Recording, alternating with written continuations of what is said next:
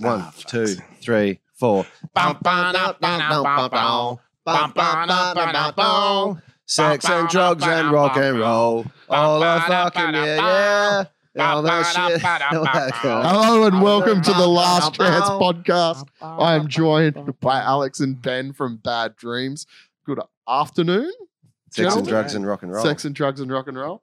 How's it going? You're just living the sex and drugs and rock and roll at the moment? Oh, like you wouldn't believe. So heavy. Yeah. Yeah. It's a good 2 kids at home. It's crazy. Oh, yeah. Well, you got the sex part worked out. Yeah, that's true. And the drugs and the rock and roll. Yeah, perfectly. How are you doing? Very well. Release day. So just relieved. Thank you for joining us on the day that you've released your brand new album. Hoo-ha. Can I ask first thing, is that from the Robert De Niro movie Scent of a Woman? Well, it was certainly, that wasn't where it came from, but it certainly reinforced the title. And there's also this guy from Adelaide called Albert Ben Simon, who was in the 90s, how the practice was if you owned the business, you'd be in the ad like Franco Cossos. Yeah. Yeah, and so he owned a jewellery business. Was it Shields or Zammers? Shields, I think. Shields, and his catchcry was, "Come to Shields, no hoo-ha." No hoo-ha. Yeah. And they used the Robert Palmer like aesthetic or pastiche. Simply Simply irresistible with like no an hoo-ha swing at the end. Really? No hoo-ha. I miss local ads. They're great. Yeah, they're fantastic. Frank Walker from National Tiles is holding it down. There's if you're interested in those throwback ads, there's hundreds of hours on YouTube. There's a guy from Adelaide, actually. He's compiled just like hundreds of hours of back-to-back old ads. Adelaide ads. Yeah. Yeah, like I think do you know what, believe it or not, in lockdown, I watched one of these and I reignited my love of the Yummo, the Hungry Jacks. Oh, yeah. Yumbo? Not ringing a bell. Probably before your time. Yeah, it was like a terrible, it was a microwaved ham and cheese sandwich that Hungry Jacks did and only did in Adelaide. It's amazing how ingrained those ads are in your psyche. Like, they really take you back. Well, I probably only saw the ad like twice in my life. And I was like, as soon as it started, I went, shit, the Yumbo. And they're the type of things when you're a kid, like you go to another city and it's not, this is this city's got an interesting museum. It's like, oh my, you should see that in Melbourne, like the man at the crossing, his knees like bent differently. Those things. Yeah. It's things before everything became the same were so different. Like I think the one from my childhood was something for the Henty Field Days, and it had like the greatest theme song of all time. Yeah, you'll have to look it up and listen to it, but it's like if you start singing it, and anyone that grew up in regional New South Wales, like anywhere near the Riverina, will just turn around straight away and start singing it with you. It's terribly if you were the guy that wrote that and you were getting residuals from it, you would be fucking cheering because it got played constantly, like for 6 months out of the year. I've always wanted to be a jingle writer. Yeah. A great jingle that we actually had a dalliance with was the Hard Yakka one. Oh, yeah. Hard Yakka. Hard Yakka. Oh, yeah. Hard Yakka. What did you have? How did you have a dalliance with that? Well, we did a thing where we recorded a kind of cover of it. Yeah, right. Because for Hard Yakka. For Hard Yakka. And Thrills. Shout out. Corporate dollar whores. Got to take that money, man. Yeah. It's no shame these days. Young Henrys. Cheers. Dollar. But the guy that wrote that, I can't remember. He's a very famous jingle man. Yeah, right. Yeah. Yeah, I had some friends that used to do it in the 90s. Yeah. And this guy's jingles he's also he's made popular, he's made non-jingle songs as well, but that Hard Yakka song is a beast. It's like it's heavy. Yeah, quite dark. Yeah. The original ones are really dark. Yeah. Yeah, really? Intense, yeah. I never knew that. Yeah. Go look it up on YouTube. Yeah. I remember I suppose it's like the VB ad. Yeah, so that one sprung to mind as well. Yeah. He wrote that too. No shit. I'm pretty sure, yeah. So he was a legit just like genius. Yeah, the big gun for hire 80s, 90s jingle if you got the big dollars. Mike Brady used to AFL what this guy used to hectic jingles. Jingles. Like, yeah, you want a song about AFL, I suppose you're going to Mike Brady. Up there fucking Kazali. Yeah. I was like, they've got an AFL football shop over at the market. And I was in there the other day, and I couldn't hear the guy because of Up There Kazali. And it was just like, but I walked out and it was just stuck in my head. If they come on in any capacity, you're not turning it off. No, you're listening They're to great it. songs. Yeah. Do they still play them at the football? Yeah, I think every year.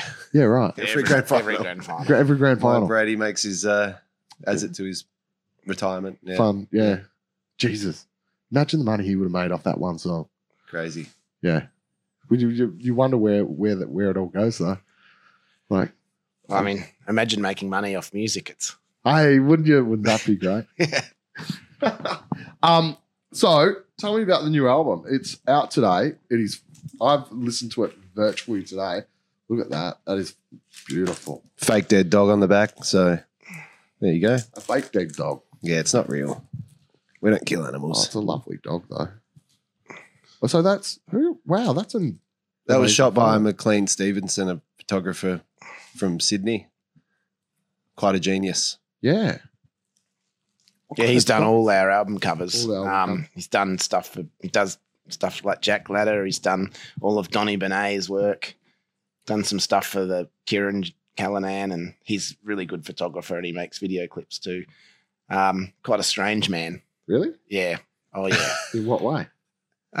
Very dark energy.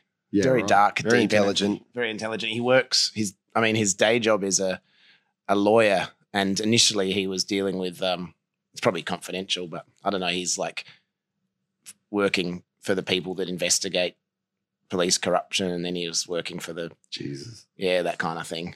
Yeah, that Yeah. can't be good for you. Like, but you know what really surprises me? How many fucking lawyers do some pretty twisted stuff with music?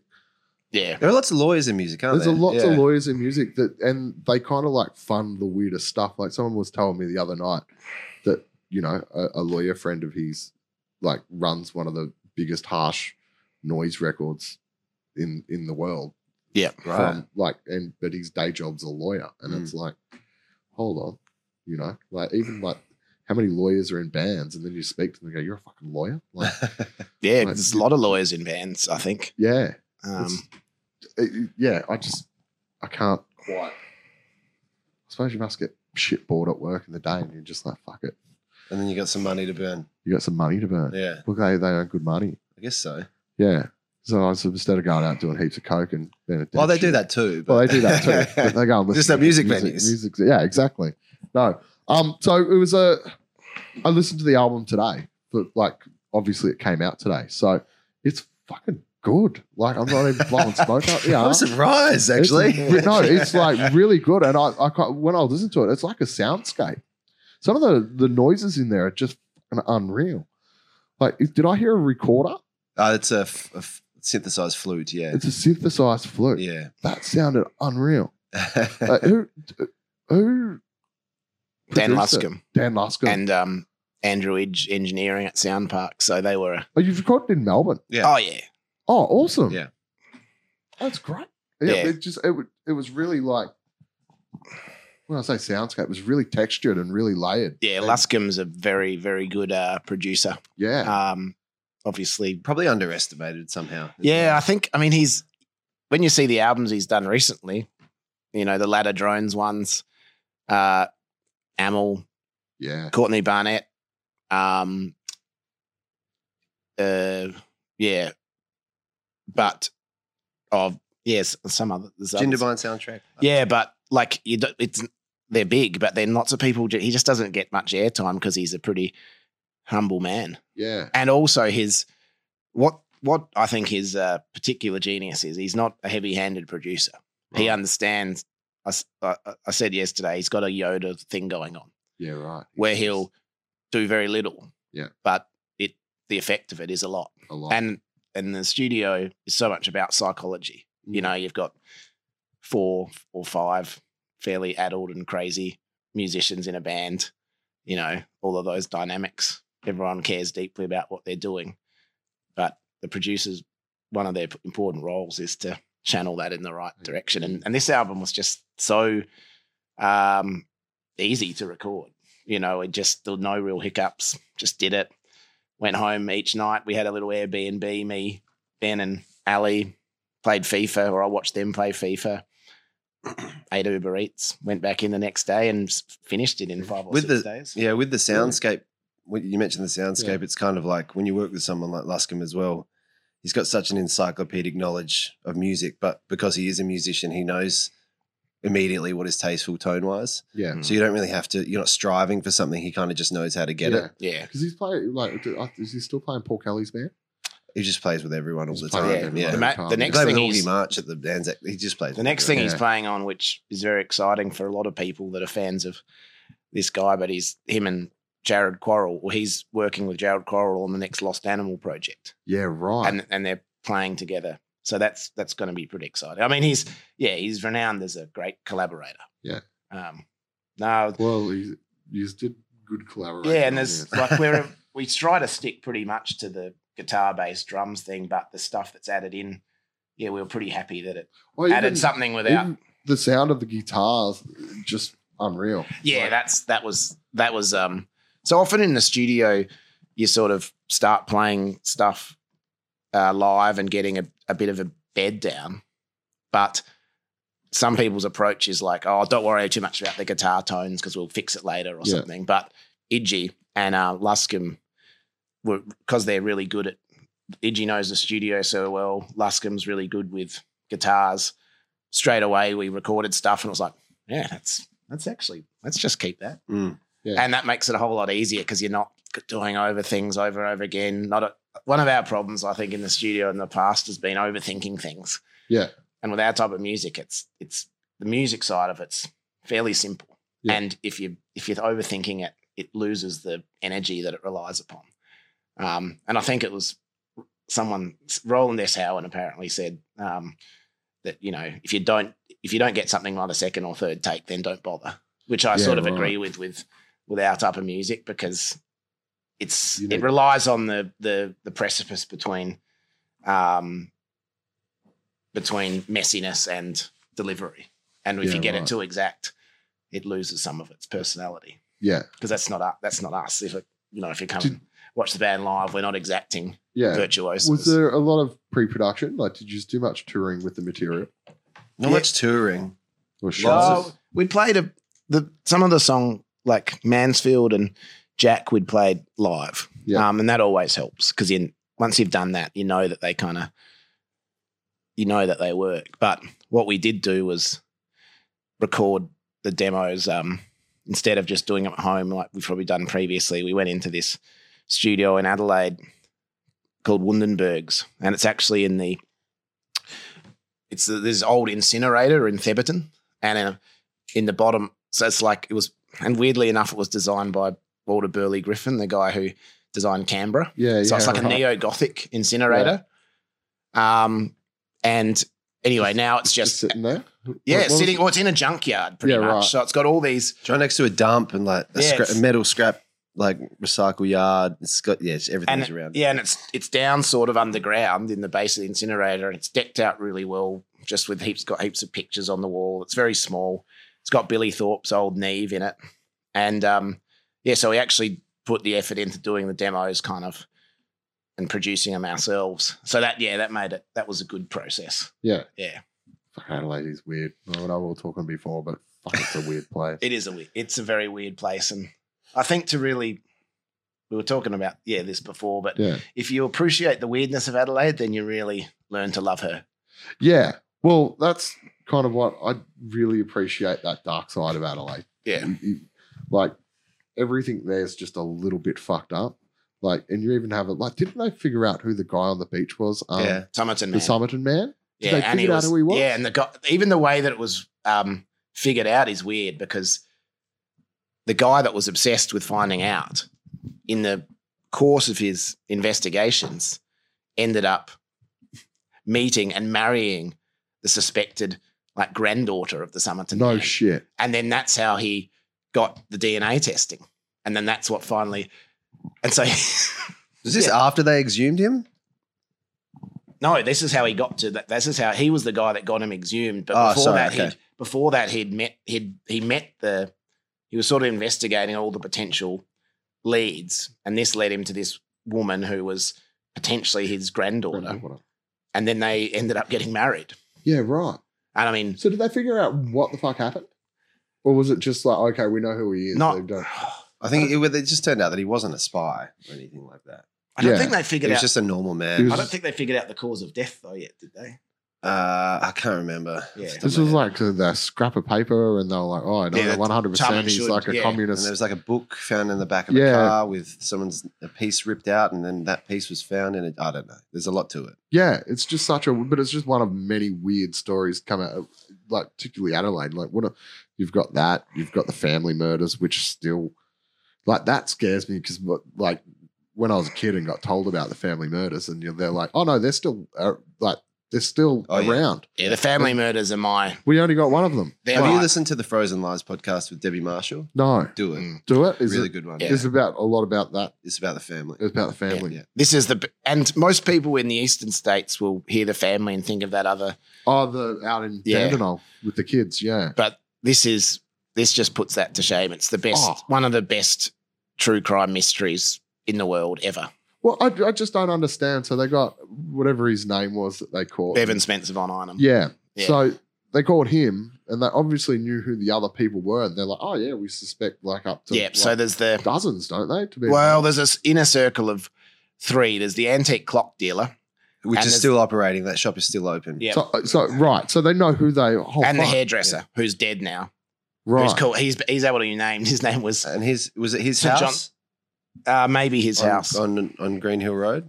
But there was also a part of this circle was the Premier of the state, Don State. Dunstan, Yeah. at the Right. time, seen Yeah. at these weird parties that they were throwing at this oddly shaped house on Green Hill Road, which Yes. is no longer Yeah. there. So I've done a lot of.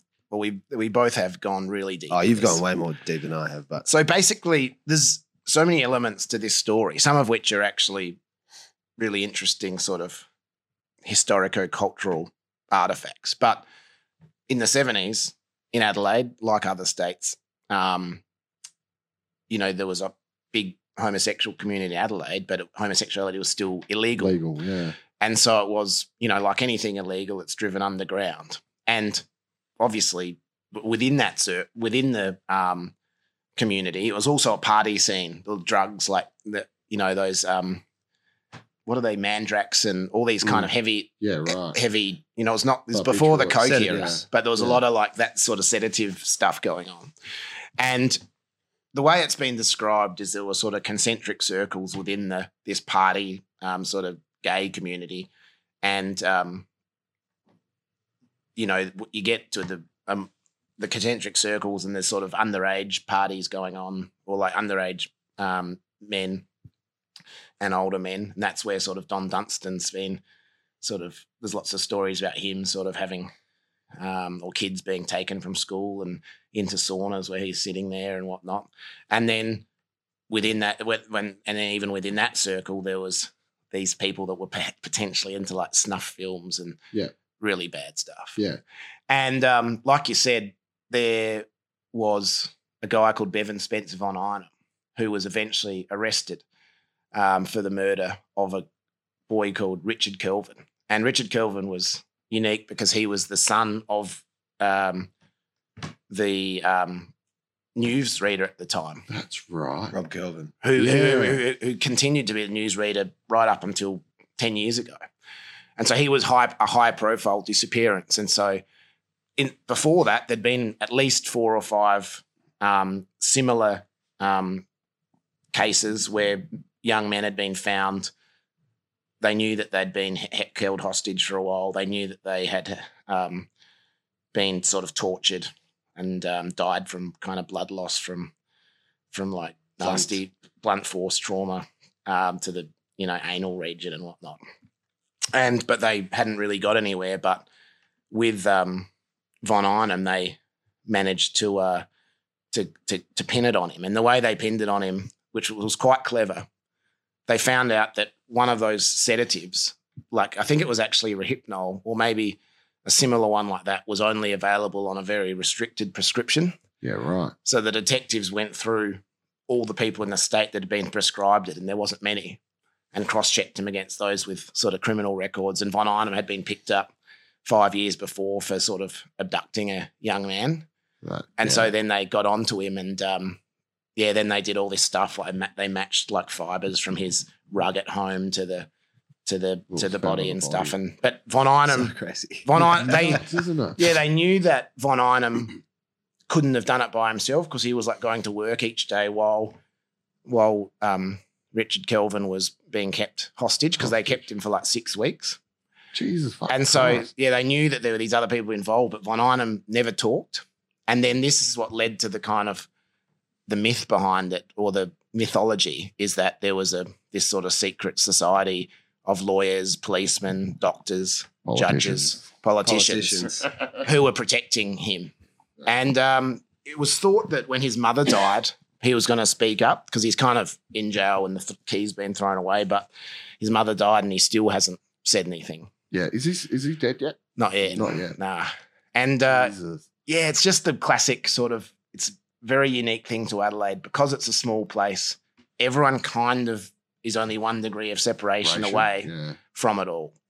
And so it's kind of had all this rumor around it, like who's involved and Crazy, isn't it? it's At this time, and correct me if I'm wrong, wasn't there a 6 o'clock curfew at some bars on Hindley Street? And that's where it sort of developed in the well, I think they late still had 60s. 6 o'clock closing. 6 o'clock swill. What? And Yeah. they would have like Didn't this secret happen parties. in the 70s and 80s? Yeah, that's by the time this was happening, the places were open till late. Yeah. Okay. Right. But yeah. No, but I thought that was where it maybe developed with that sort of scene of people. Yeah.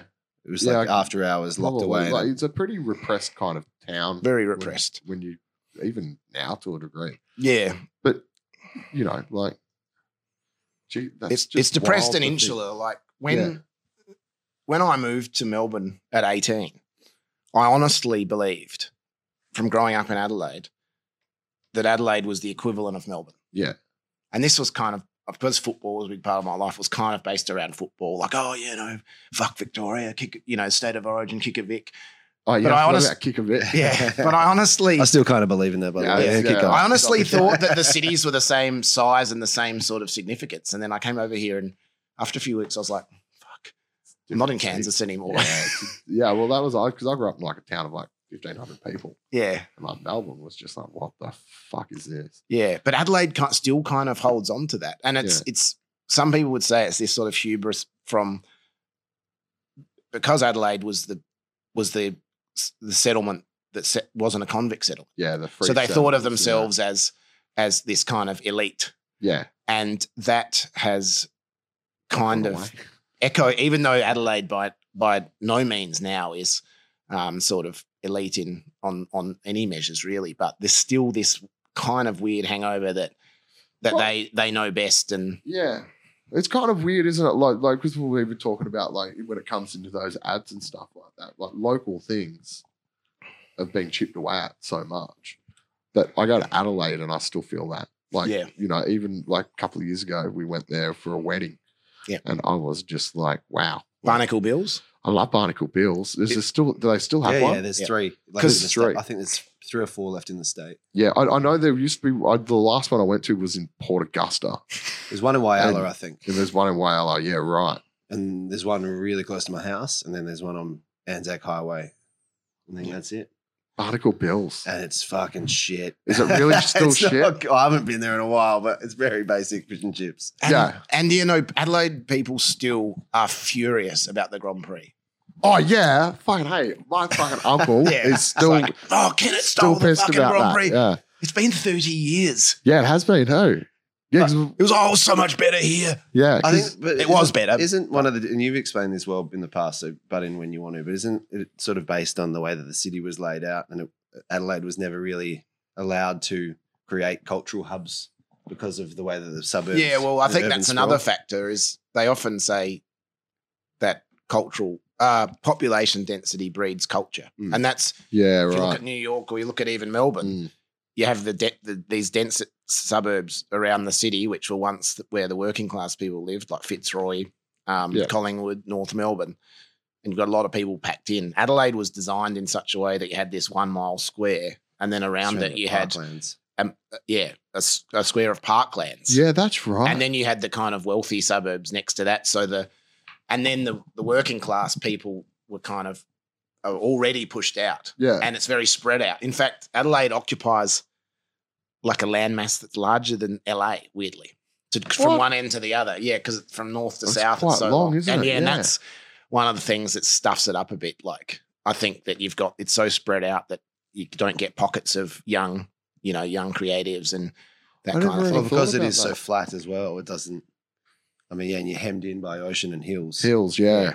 So when Bad Dreams first started, one of the things I tended to gravitate in a creative sense to those outskirts. And one of them in particular, Ben and I sort of started to spend a lot of time at was Port Adelaide, which is the docks. Yeah. It's about 30 minutes drive though from the city centre. And it's frozen in like 1960s or 70s. Yeah, it's north of it's sort of north, yeah. Sort of north, yeah. Northwest. Yeah, is there a skate park on the way, like halfway through there? Probably, yeah. Yeah, I remember the skate park. And it's so there's just all these old abandoned warehouses and there's pubs down there. Like we went to the one the other week. I can't remember what the name of that one is. Wasn't it? But yeah, there's pubs down there that are just totally unreconstructed. Like it's really, yeah, like pubs like they used they should be. Yeah. And yeah, it was just that kind of stuff, and that's what in all of the stuff we do, writing, and this extends beyond just Adelaide to all of Australia. There's so much interesting stuff once you get below that surface of once you scratch it. Yeah, because we've got such a comfortable life here in Australia, like suburbs, beautiful. Everyone can live safely.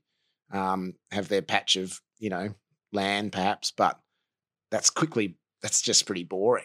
Yeah. And then once you get underneath that to, some things underneath that are sordid and disturbing. For example, like the family murders or in Adelaide, Snowtown, some things are can be really beautiful and poignant. And I guess in that sense, it's some of the stuff like we learn about Aboriginal culture and history. It's just like this stuff is so much more interesting than a lot of what we get presented, which is like, footy and, the day-to-day white life of Australia. And it's right here, with us, but we just, it's kind of ignored. Yeah, it is ignored a lot. Like, it's interesting. Australians have that weird thing where they won't look at what's right here.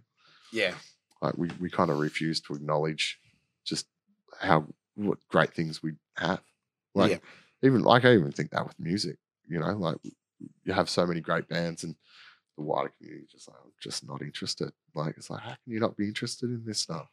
Yeah. Like if you even look across the road at the markets there, that's like, it's originally was like it's like a the reason why they can't develop part of it is because it was like originally a burial place for the local Aboriginal people. And then it was automatically like when the first white people rocked up, they just kind of, as they did, took over, and that's where they started burying people as well. So like that's like literally 100 meters from here, and you just don't hear about it. Like there's no acknowledgement of it anywhere. Like there's all these things. Like North Melbourne was a slum, and you don't see that acknowledged anywhere. Like that. This is what it was, that filth. Yeah. But does the Adelaide filth influence the way you write? Of course. Yeah, but Adelaide is, because of what we were saying before, the filth, I mean, those less banal parts are pushed to the outskirts. Yeah. And you feel comfortable there? Do you feel comfortable on those outskirts? What is it? I mean, I wouldn't say I feel comfortable, but I feel inspired, if you know what I mean. Yeah. But I don't feel comfortable in the milieu that I was sort of brought up in either. Yeah. Because I just didn't relate to like a lot of that stuff. And I think I was saying this to someone in an interview the other day, and I'm sure you'll relate. I think if you get into music in the way that us and you and all people that work in music but aren't like Taylor Swift, you're not really earning money from it. Yeah. You've come there because I believe people gravitate to independent music communities because you've felt an outsider in other parts of life. Like if you're the jock at school that's captain of the footy team and got heaps, all the girls love him and whatever, I don't think you are particularly drawn to going and listening to Joy Division or The Cure. You're not. Nah, but if you, Yeah. I'm not saying that people that are like that Don't enjoy it. Yeah. don't. No, yeah, because but there is an element of that within us as well. yeah, Yeah. but I guess if you're happy in that role, but if you don't feel part of that sort of mainstream, then music provides a place for those people. Yeah. And even within music, there's so many, the hardcore community or the metal community or there's so many subsets where people hopefully can find kinship. Yeah. And I think that's why we become so passionate about music, and it's a place we'll never leave because we know the power of it to bring those people together. And I think those people are generally of a similar mindset because they know what it's like to not be perhaps included or to feel part of the mainstream. And so I think that's why powerful stuff can happen, like what's been evidenced with the tote thing. Yeah. People, okay, not everyone that donated it may be going to gigs every night of the week still, but there's so many people whose lives have been saved, touched and changed by independent music because it provides a haven and a place outside of sort of what is expected of what is expected or the mainstream. Yeah. How do you find with how do you find age with music? Because this is something I'm struggling with at the moment. I'm 40 years old, and I'm like, I somehow have that Peter Pan disease. Yeah. And I've only just realised how badly I have it. Like I'm still act like I'm 16 in everything I do. But do you both have kids? No, I've got 2 kids. You've got 2? Yeah. I don't, but I'm 40 as well. Yeah. And it's an interesting question. And yeah, it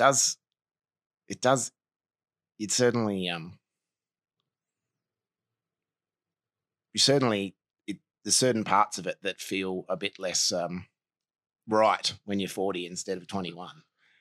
Yeah. But I think what it does for me is it focuses, I guess over the years, music's become less about the party side of it, which is still good, but it's more difficult to achieve as you get older, and more about, it's helped me focus in on what I actually love about it. Yeah. I mean, as you probably know, I've had a weird trajectory where, I'm a surgeon.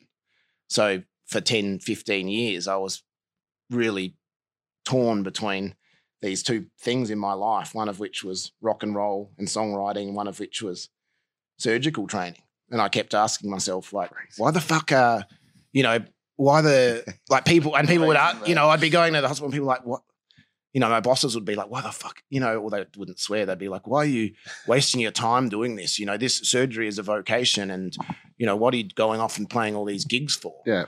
And of course, that leads yourself to ask the same question of yourself. It's like, why am I doing this? I'm never going to earn money from it. Yeah. You put your body through all sorts of hell. You strain your mental health. But as I've got older, I've just realized it's pretty much my reason for being, and it provides me with so much in life in terms of a community, in terms of a perspective on everything, that really you never need to be. And I guess the message what I realized is you never need to be told by people outside music about whether you can or can't do it. Yeah. And that's another thing. I think the age thing, I don't think anyone within the music community cares what anyone's age is. No. People in the industry or outside might be like, why are you, going to gigs why are you going out and playing in a band when you're 40? But I don't think anyone within music questions that ever. No, I think so. It doesn't matter. It's just it's what you have to do what you really believe in. Yeah, 100%. I think that was the thing. I think when I look at myself as being 40 but feeling 16, and that's how I approach all music and listening to music. It's like everything's new. Yeah, and I think that's why I kind of gravitate towards I don't like people that remember when they're like, oh, things were better in 77. It's it's just as good now for me as because. And the great thing about having done it or been around it for a long time even without trying, you've learned a whole set of skills, a whole set of lessons, and you've met a whole lot of people where instead of being, when you're young, having these sort of dreams and plans that it's hard to fulfill, when you've been around it a long time, just by virtue of staying in the race, you kind of can get wins. Yeah. Because, again, like you said, you've been able to, in your case, this amazing quest to save the tote. Like that's 20 plus years of experience. Yeah. And as you said before, like you knew the community in Melbourne, and that 20 years experience enabled you to design a plan. Yeah. And you can't, I don't think you can really do that when you're 21 years old. No. You need that experience. Talking of weird things, though, do you listen to music doing surgery? Yeah. Oh, yeah. Right.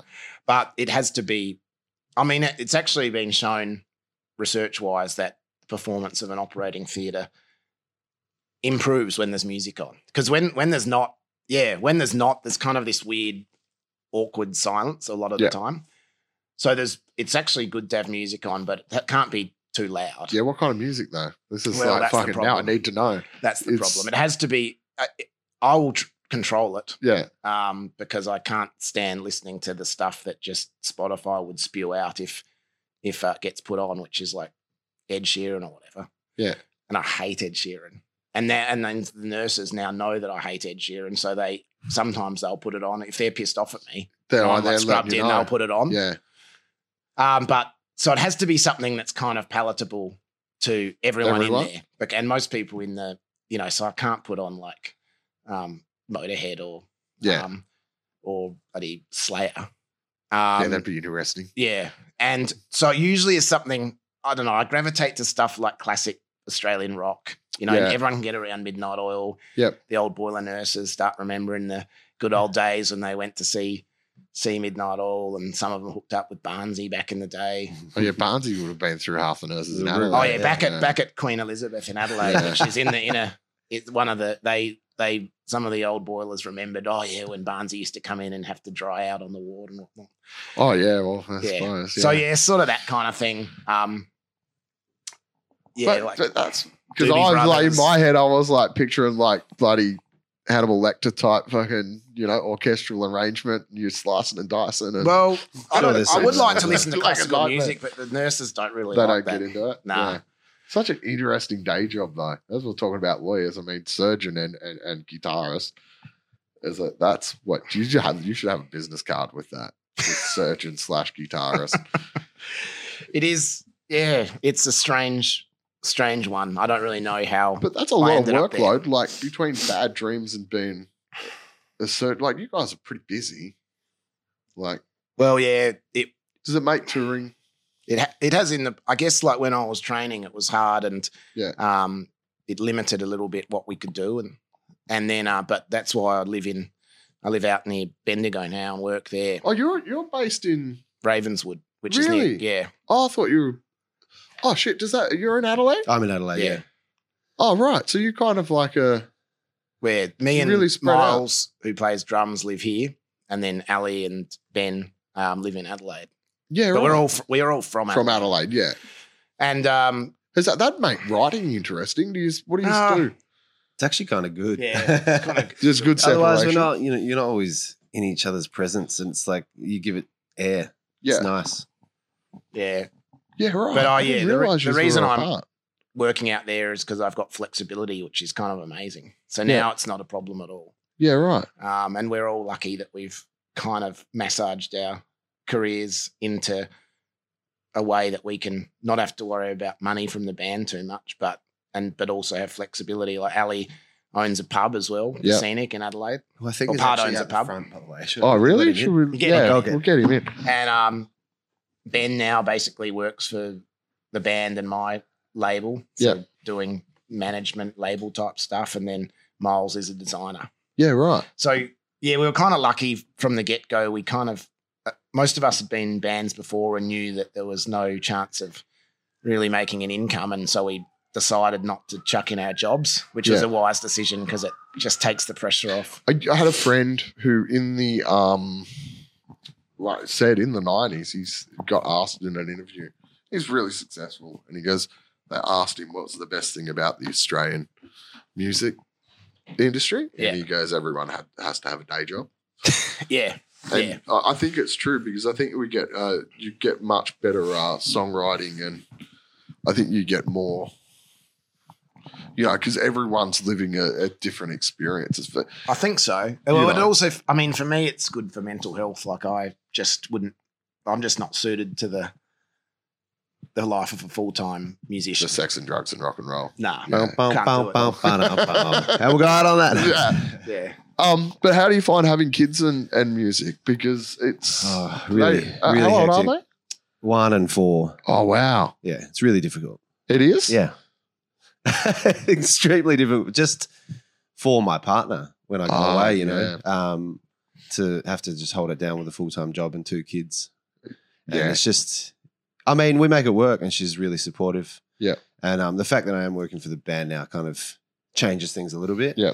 Whereas I was trying to juggle my own landscape garden company, plus band, plus touring, plus kids. And now it's a bit of the sting is taken out of it. A 4-year-old though, what do they think of? Do they listen to? Yeah. She's starting to work it out. Yeah. Like daddy goes away for shows. Yeah. But it's, I suppose we don't. It's not like I've got our YouTube channel running full time on the TV. I'd be like, here, watch this. Look what I do. Some of her teachers. Come over here, Grinch. Come on in. Some of her teachers at daycare are fans of the band, actually. Really? So that makes it funny because I'm gallivanting strange, around with a stupid curated mullet. Yeah. And then I go and pick Did you up. say a curated mullet? Yeah. And then nice. just trying to do whatever Gareth Lydiard does. Where was he? Been a while. This is Ali.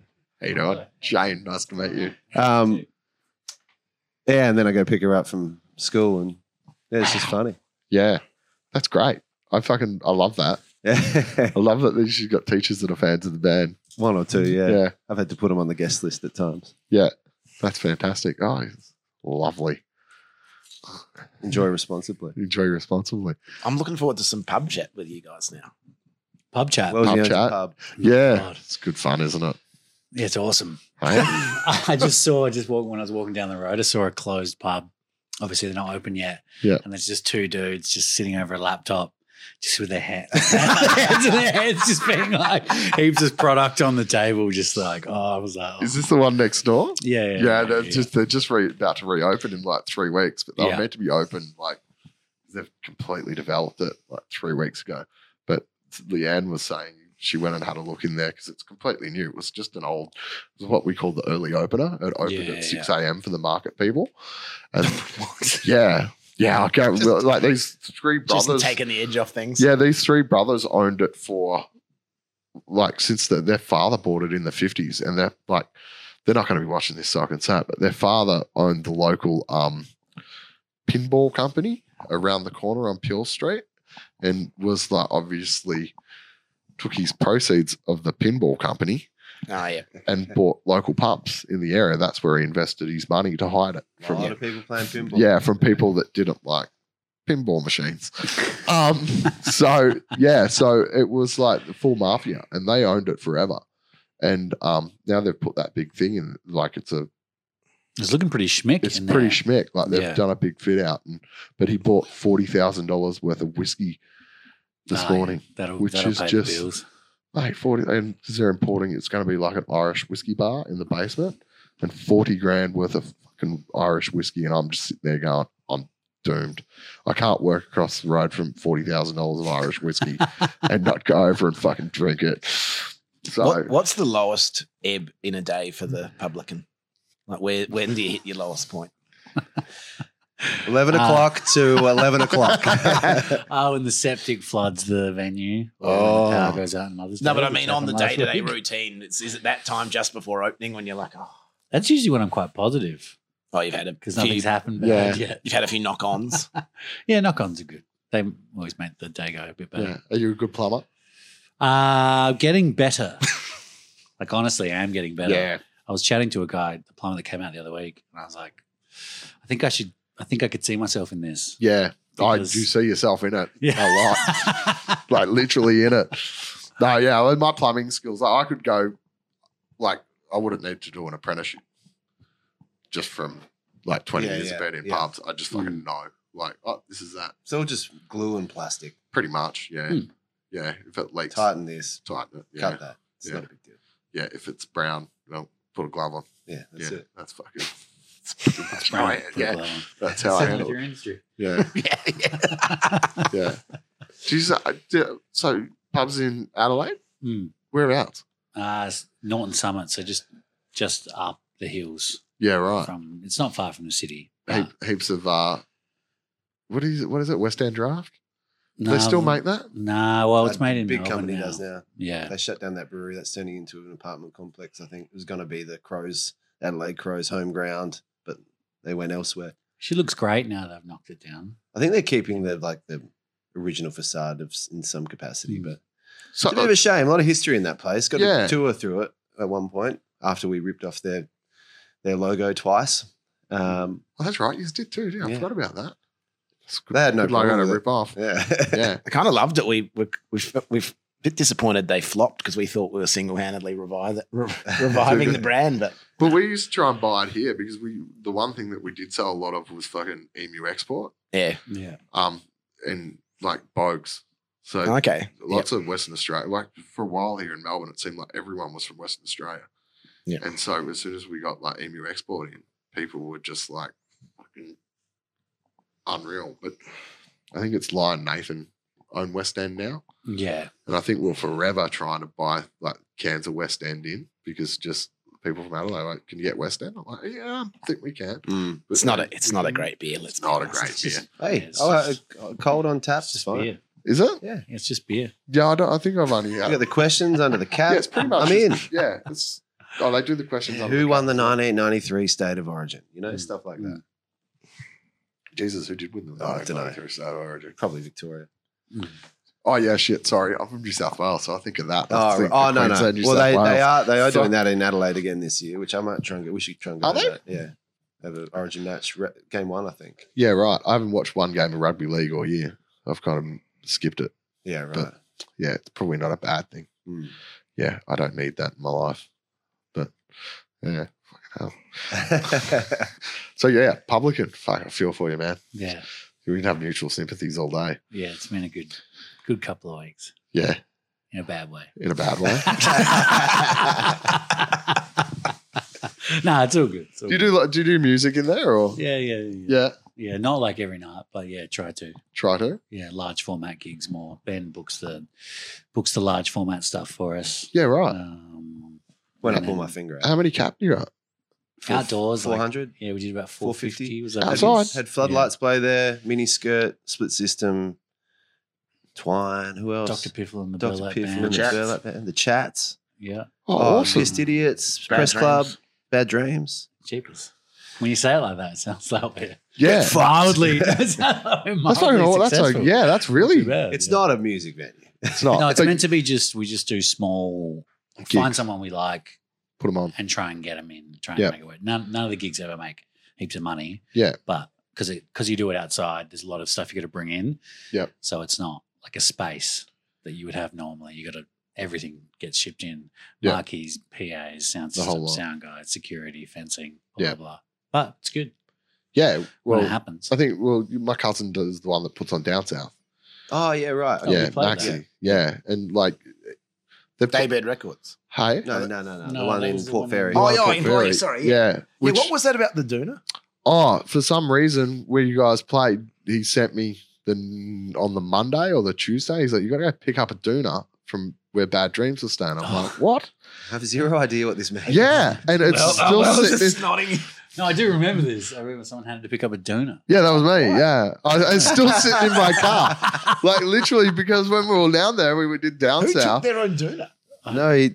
No, I don't know whose doona it is. I don't know if it belongs to you or you No, I borrowed it don't off think it's- Max, yeah. or I don't Doesn't- know. And I've been too stupid to ask him to go. Why do I still have this fucking doona sitting in the back of my car? Great festival, by the way. He does it. It's pretty Civic good. played, Coffin Yeah. played. It was real good. I ended up fucking drunk. Were you there? I was there. Watching us? Yeah, Oh, nice. yeah. It was. Well, I had a bit of a There shock. was a bit of an edge of violence. It was pretty a bit hectic, that gig.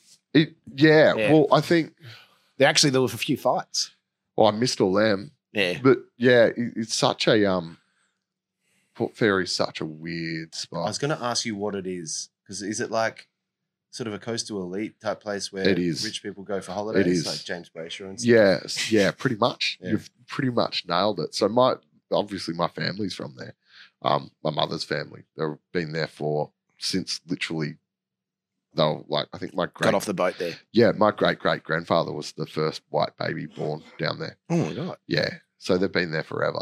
Yeah. But somehow in like here we go, interesting this thing. So the guy that owns the Corner Hotel, he's from there. His father was the local real estate agent.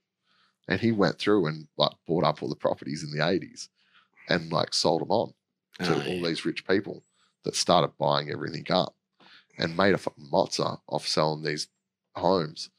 And now it's like just a tourist town. Like, Classic stitcher. It is a beautiful Yeah. little He spot. sold town. the town up the river, didn't he? he did, but then he was the one that just kind of kicked it off. Yeah. And then the locals got in on it.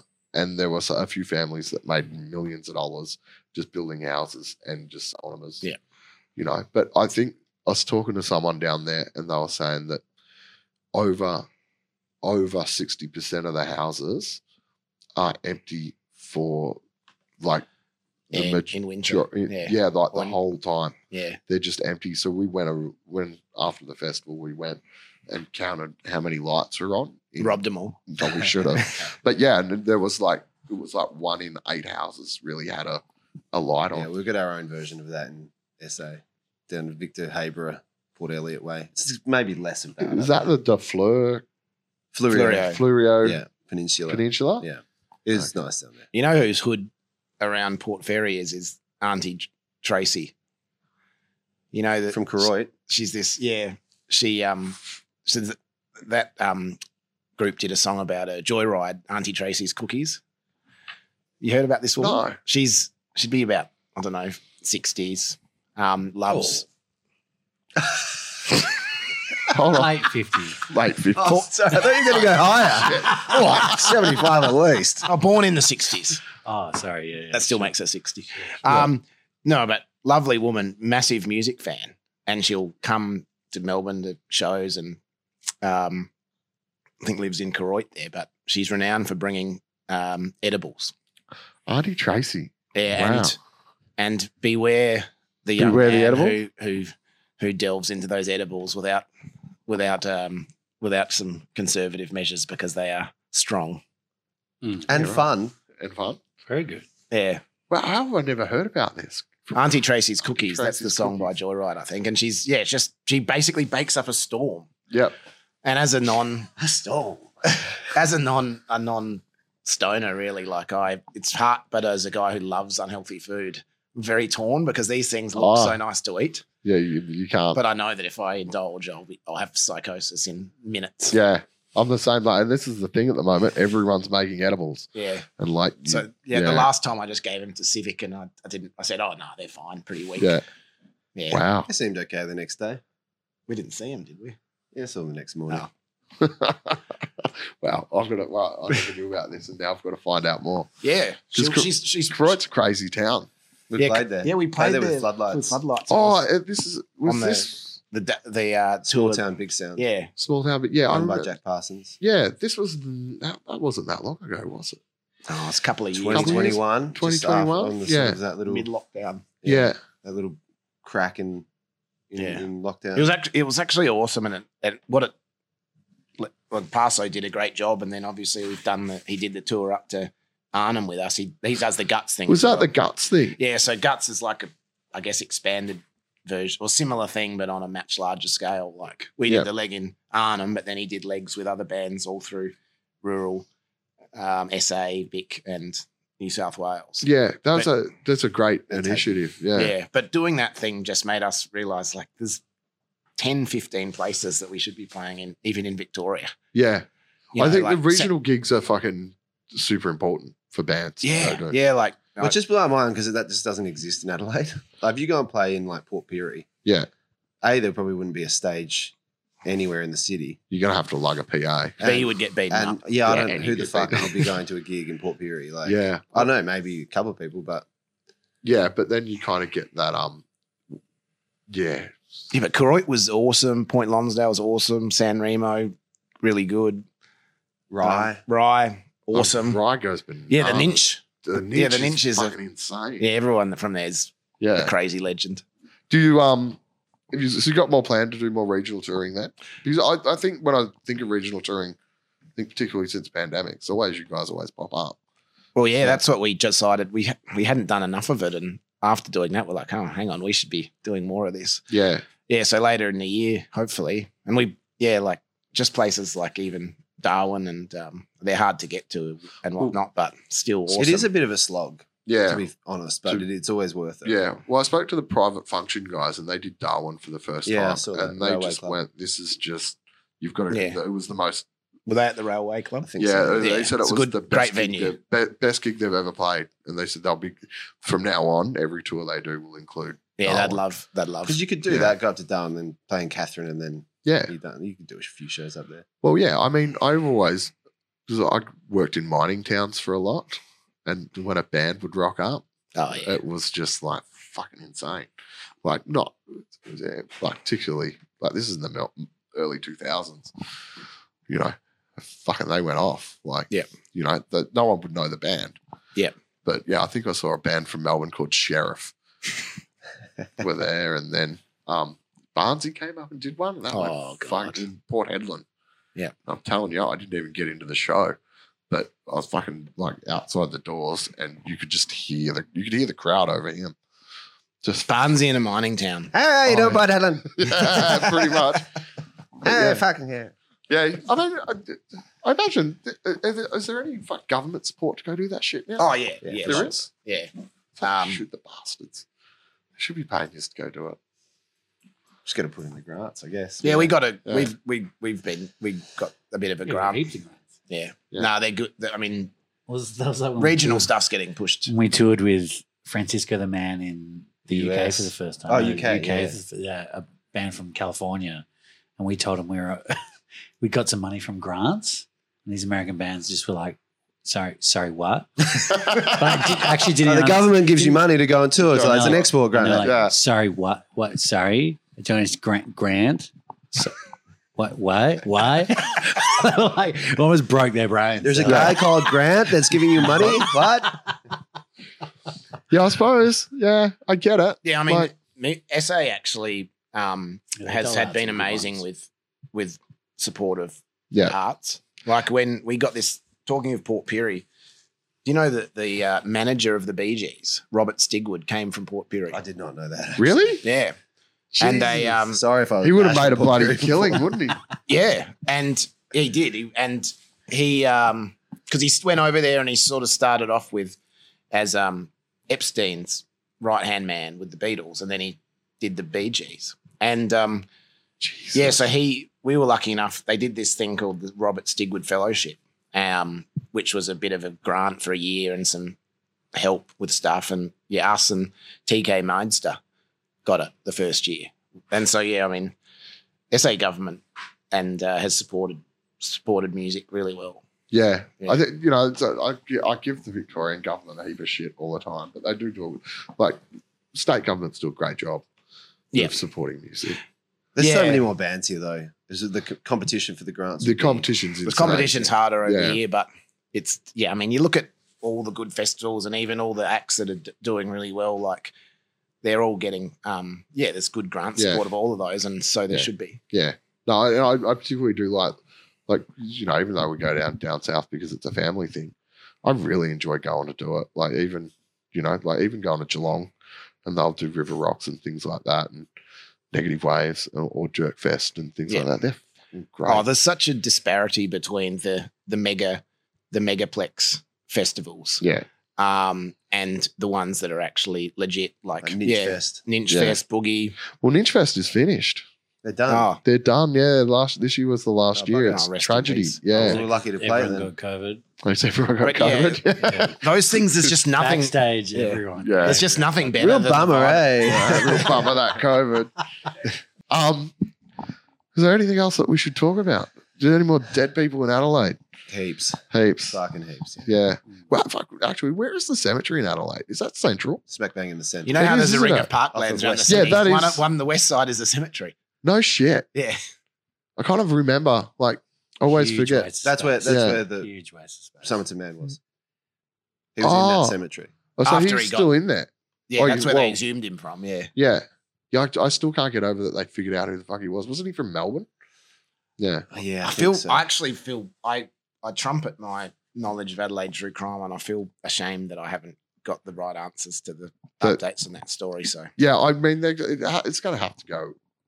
They're going to have to figure out how the fuck it happened. yeah, It's too well. Didn't the father of the what were the children that disappeared? Beaumont The- kids. Beaumont's. So oh, Beaumont's, he died recently as well. I think. Yeah, he died He recently. passed, There was a yeah. development in that not long ago, maybe like 4 years ago, where they thought they'd found remains as well in like a factory work site. Jeez. And they Dug did it this up, like full nothing. nothing. Yeah, they had Oh, like yeah. probes going into the ground and like Was this in like a salvage yard or something? yeah, something like, Yeah. like that. It was Yeah. big news. It was like they were doing like live coverage the whole day, and it was like, what the fuck's going on? Looking for updates, and then Nothing. nothing. I'm like, damn it. It's a fucking twisted place. Mm. Well, everyone should go out and buy Hoo Ha and not just refer to it as Hoo Ha. Ooh-ah. Hoo Ha. But no, it's a great album, guys, and I Thanks, Shane. only listened through to it once, just because I've literally listened through it once and had no more time because you walked in 10 minutes after I finished listening to it. You've been But busy. You got It is fucking great, and I really appreciate you coming in and talking to us. And I suppose you guys are on tour until when? Oh, we're doing this record store thing. Yeah. For the next week, and then our main tour is Late June. June 30th, Corner Hotel. June 24th, Corner Hotel, isn't it? Jesus Christ. Well, Leanne took the So t-shirt. 23rd in Adelaide, 24th in Melbourne, then the weekend after. It's Yeah, a small, sorry, yeah. small Yeah. run, and then we'll do some regional So stuff. the Awesome. Melbourne shows with Children Collide, Dr. Shaw's Dr. Unusual Shaw's. Practice. and Doe Street. Oh, massive. Yeah. Yeah, good line. Yeah. lineup. I think Corner Doe Hotel. Street had a new album come out Yeah, recently just as well. on Thursday. Yeah. So fucking that's a banging lineup. Yeah. Yeah. It's going to be awesome. Have you found who are you playing with in Adelaide? Twine, Cable Ties, and Children Collide. Oh, Jesus Christ, you got another banging lineup. Yeah, we like to. We don't like to fuck stack around. it. You're not fucking around at all. Like We that. try not to. Jesus. Well, if you're which camera am I looking at? Make sure you go see Bad Dreams, but definitely go buy this album because it is really good. I think it was it Newbury's was the one that just I went, holy shit, that's fucking unreal. But the whole thing, Love great. Yeah. Shame. That was a good one. Because I thought you were talking to me.